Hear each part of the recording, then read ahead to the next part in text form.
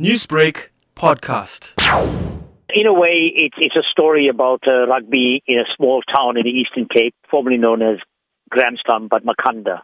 And in some ways, it was me returning to my history. I spent nearly a decade of my life at Rhodes University and then lived in the Eastern Cape. And I always was interested in the history of the place. And when I got photographs of black rugby that stretched back to 1900, and to realize that the first black rugby team was formed in 1887, it really inspired me to want to write this history, because it indicates that black people didn't start playing rugby after 1990, and that where people celebrate Siya Kolisi like he was the first, but actually Kolisis played the game from the beginning of the 20th century. Prof, sports has always been seen as a unifying factor in South Africa, but considering the recent events of unrest and what has been happening in the political landscape, do you think sports still has this unifying ability? I think it does. I think it, firstly to say that if you look through the book, you'll see in the 1930s and 40s that T. Pillay played rugby, that people of Springtown had a rugby team in the late 1950s. Of course, one can overemphasize sport can be a divider or unifier.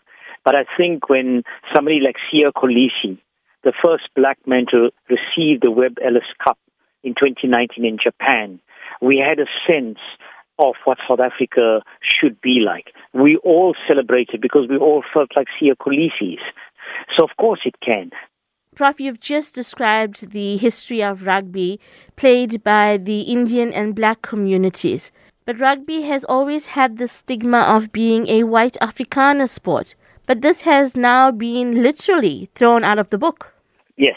Who owns history, as one historian writes? All of us own history. But in order to own history, we need to tell our histories.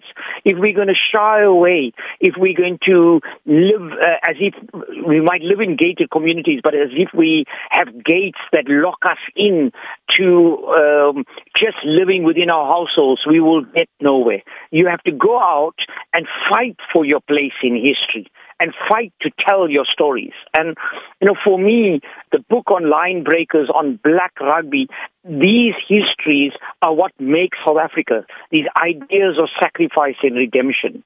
And we're tired of the big histories and the stories of big men doing big things. We are moved now by little people doing extraordinary things. Come out fighting and tell your history. Newsbreak, Lotus FM, powered by SABC News.